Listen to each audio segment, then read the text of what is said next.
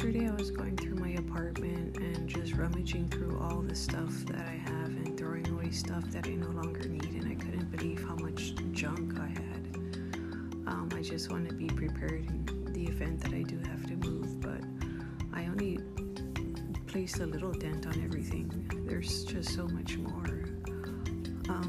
Spiritually and in life, we can accumulate a lot of junk, and it's up to us to go through each of that layers like an onion to clean that stuff out that no longer serves our purpose, and